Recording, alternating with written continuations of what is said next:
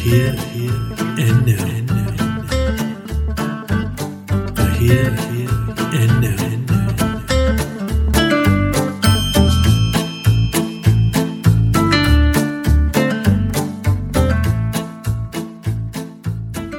Welcome to this episode of the Here and Now podcast.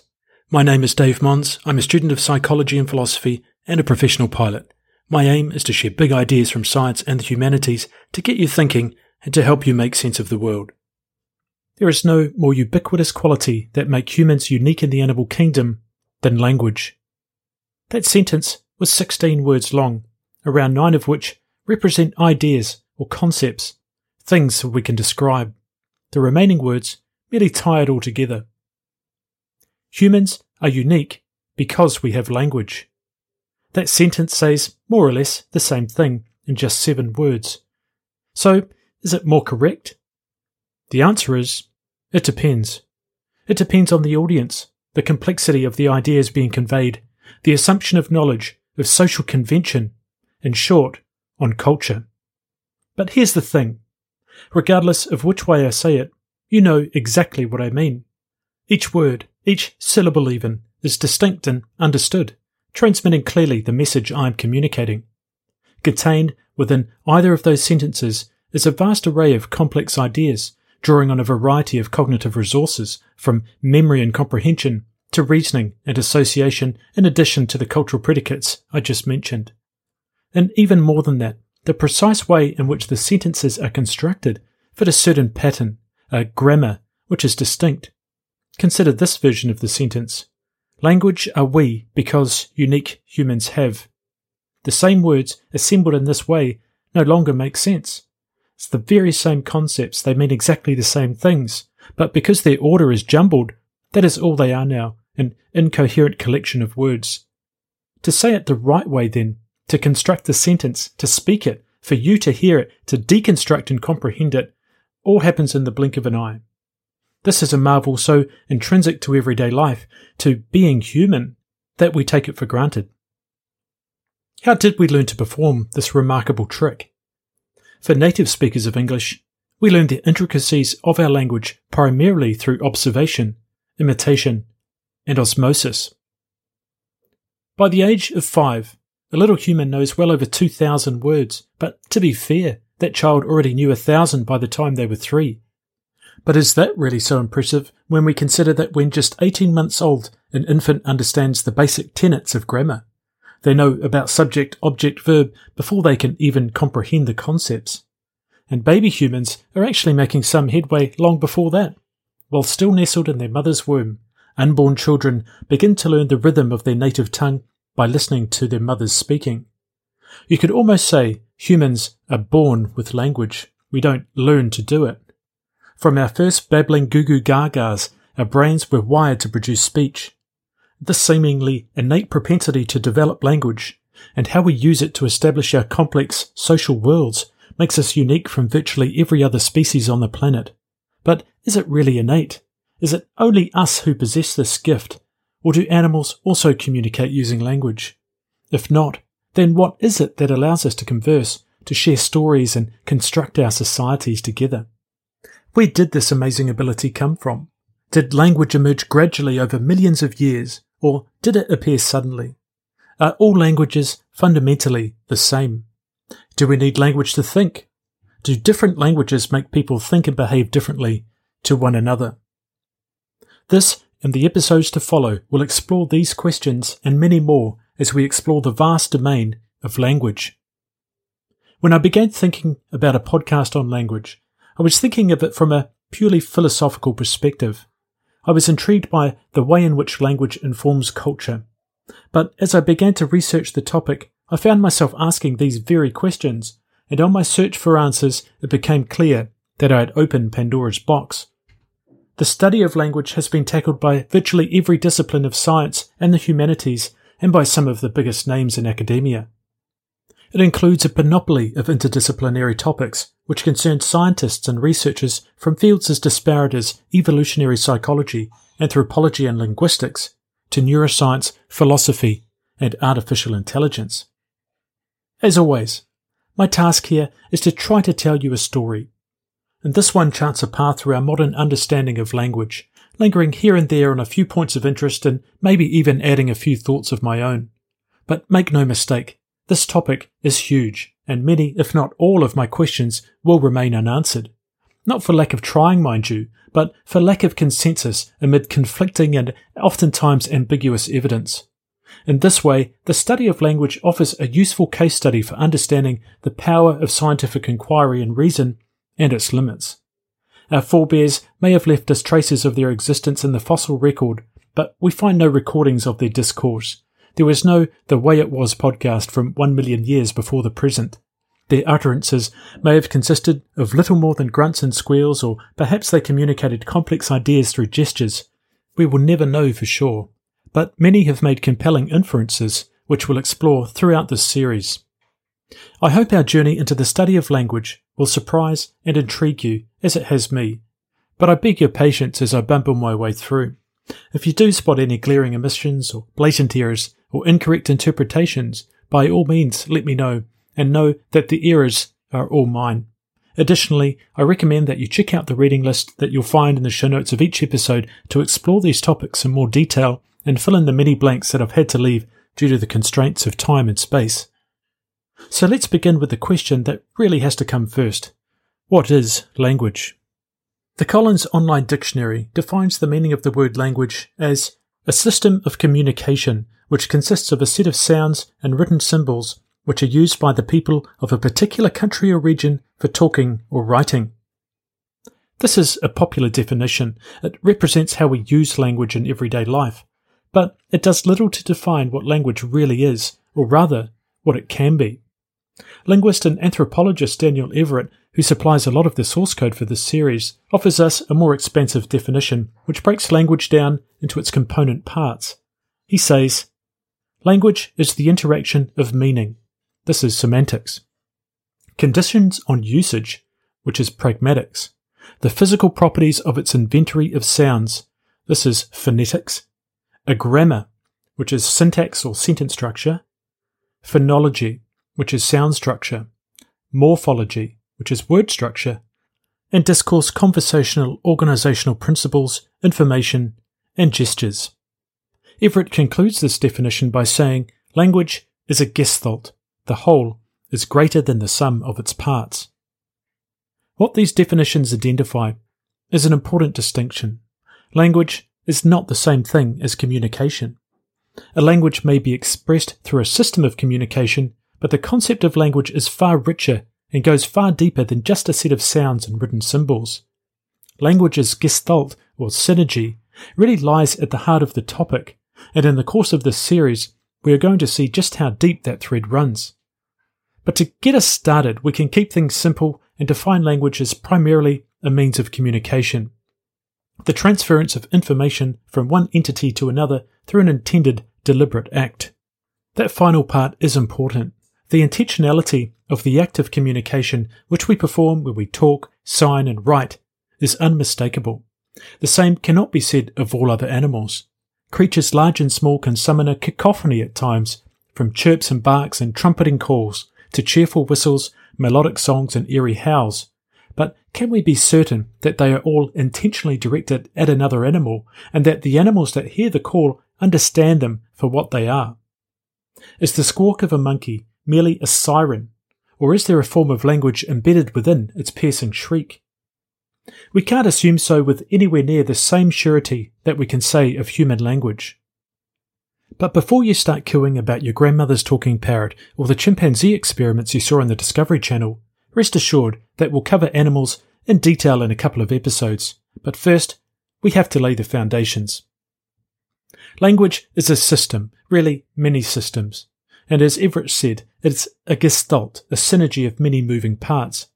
And by that I mean it is a set of rules and procedures formally adopted by at least two people who use them to create, transmit, and interpret a message. I'm talking about grammar.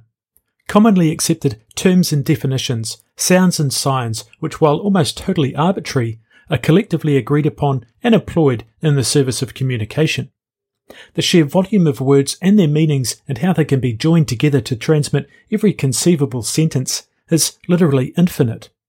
From a relatively simple set of rules, a finite number of inputs, that is, can be constructed an infinite number of possible combinations and outputs. Remarkably, despite this endless recursivity, we can immediately identify those which don't belong. Spling, aberrate, and glape look and sound like plausible English words. They obey some rules of grammar. The vowels and consonants are in the right places. But they are gobbledygook, or as they excitedly chant in my 6-year-old daughter's reading and writing class, they are a load of nonsense. The vast collection of words we know, around 60,000 for the average human, and those we don't, but which we could if we got around to learning them, is known as the lexicon, and we turn them into sentences that obey grammatical rules called syntactic rules, or sometimes just syntax. While it might be difficult to identify the fine nuance of grammar, we all get the general rules, as we saw in the example I gave in the introduction. Another important point about language is that its representative symbols and grammar are completely arbitrary, whether oral or visual. When we look at the word water, as it is written, does it give any indication of what it represents? No, not really. How about its sound? Water. 2 syllables, kind of harsh sounding. Certainly nothing about the word bears any resemblance to a physical quality or property of water. So, in order to understand that the word water means a fluid made up of 2 hydrogen molecules for every oxygen molecule, something that we need to drink to survive, that falls from the clouds and flows through the rivers and fills the oceans, we just need to know it. We must learn this definition somehow. There is nothing inherent to the word that reveals its meaning. Virtually all words are like this, save for a handful of onomatopoeic examples like bang, slam, or coo. But the sounds we ascribe to the letters, they're still arbitrary. What picture represents a sound after all? And the order of the words, can I have a glass of water, is correct in English, but in another language it could just as easily read, a glass of water I can have. In many languages, this sentence says the same thing. The unfortunate implication of this arbitrariness is that there are many languages, some 6,000 or 7,000, with as many disparate ways of representing meaning in visual and oral forms as can be imagined. English, for example, has 20 different vowel sounds, while Spanish has only 5. Yet, despite the endless ways of constructing language, there are many similarities. Prominent linguist Noam Chomsky argues the grammatical basis of human languages is universal. There's a lot to be said about that. In fact, many modern languages are derived from a family of languages.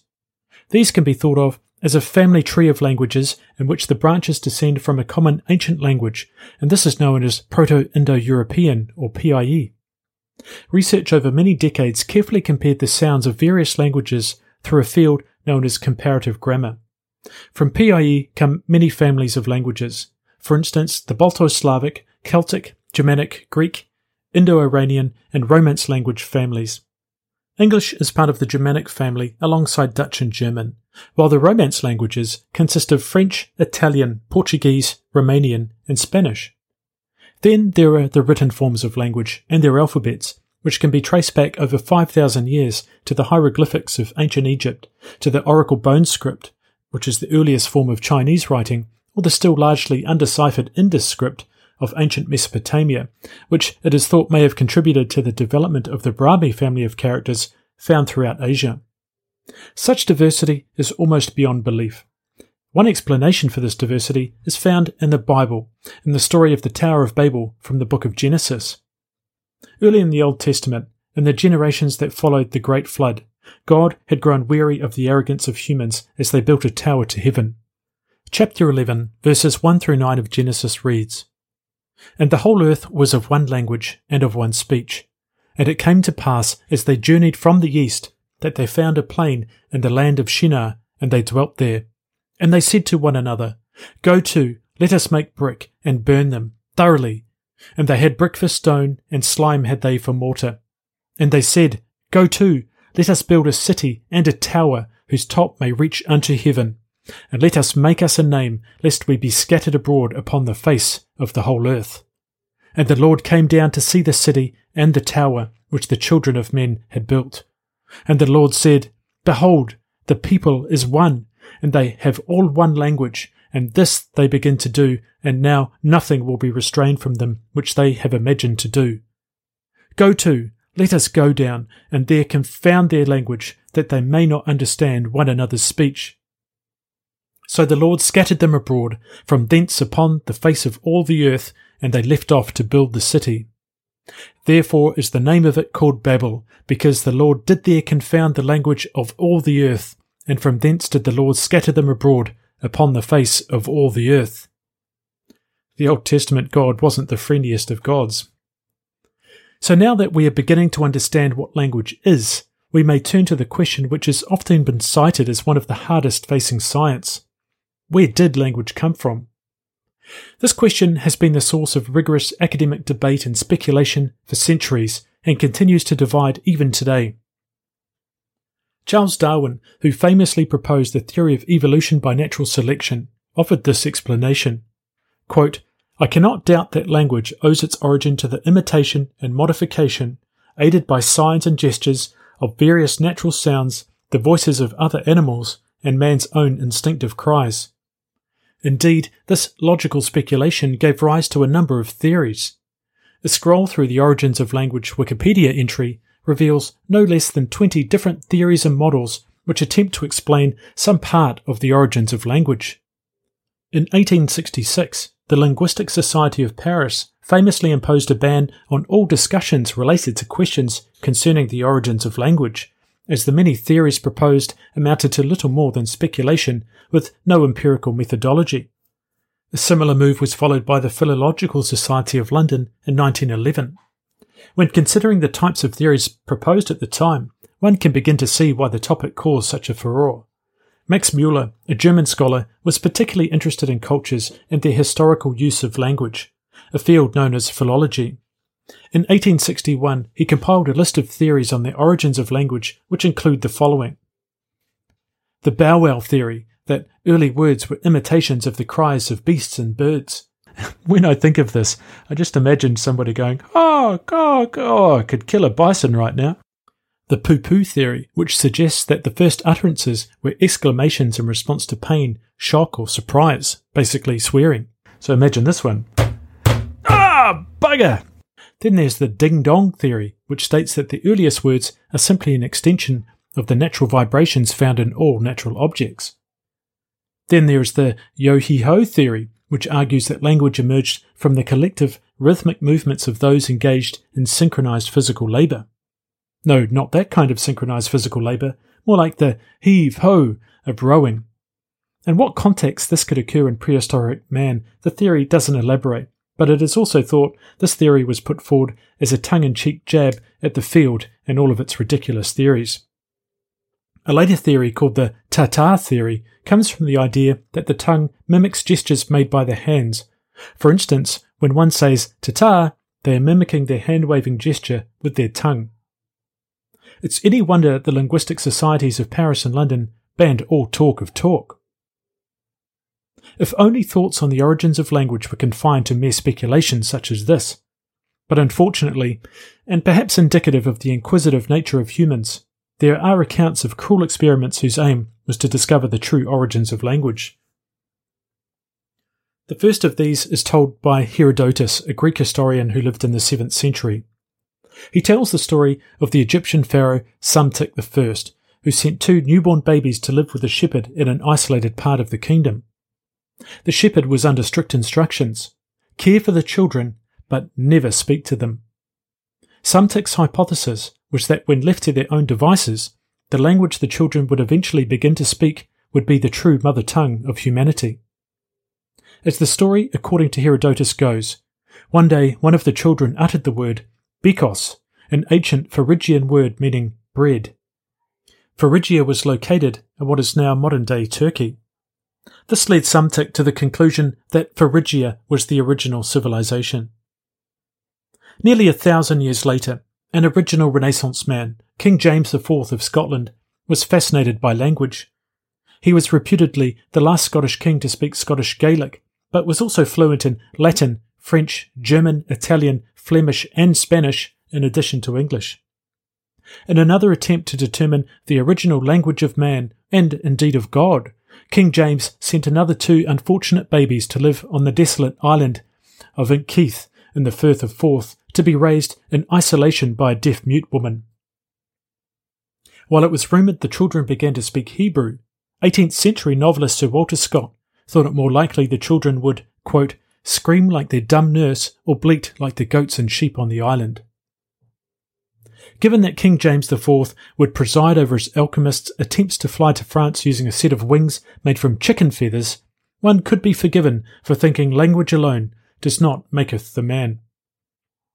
Despite a long history of speculation and more credible scientific inquiries, we can never really know the true origins of the remarkable ability possessed by humans to communicate through language. But we have a lot of ideas better than these, and we'll unpack a few. On the face of it, there are really 2 key contemporary theories for the origins of language. The first is a theory of continuity, or uniformitarianism. This argues that language evolved gradually over many thousands or even millions of years via many steps, and was present in many forms from gestures and imitation to the eventual creation of icons and abstract symbols. The other is a theory of discontinuity, or catastrophism. This approach argues that language appeared relatively spontaneously in a so-called Great Leap Forward as a result of a genetic mutation which gave Homo sapiens this unique ability. We'll begin with the first explanation, and for that we have to go back in time, way back. But we'll do that in the next episode.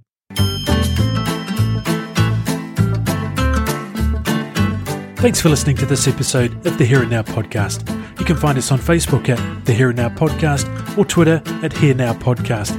If you haven't already, please subscribe to keep up to date with all of the latest episodes. And if you want to support the podcast, you can find us on Patreon or leave a review at the Apple Podcasts app. You can reach out to me via the pages or email thehereandnow@gmail.com. Thanks for listening, and we'll see you next time.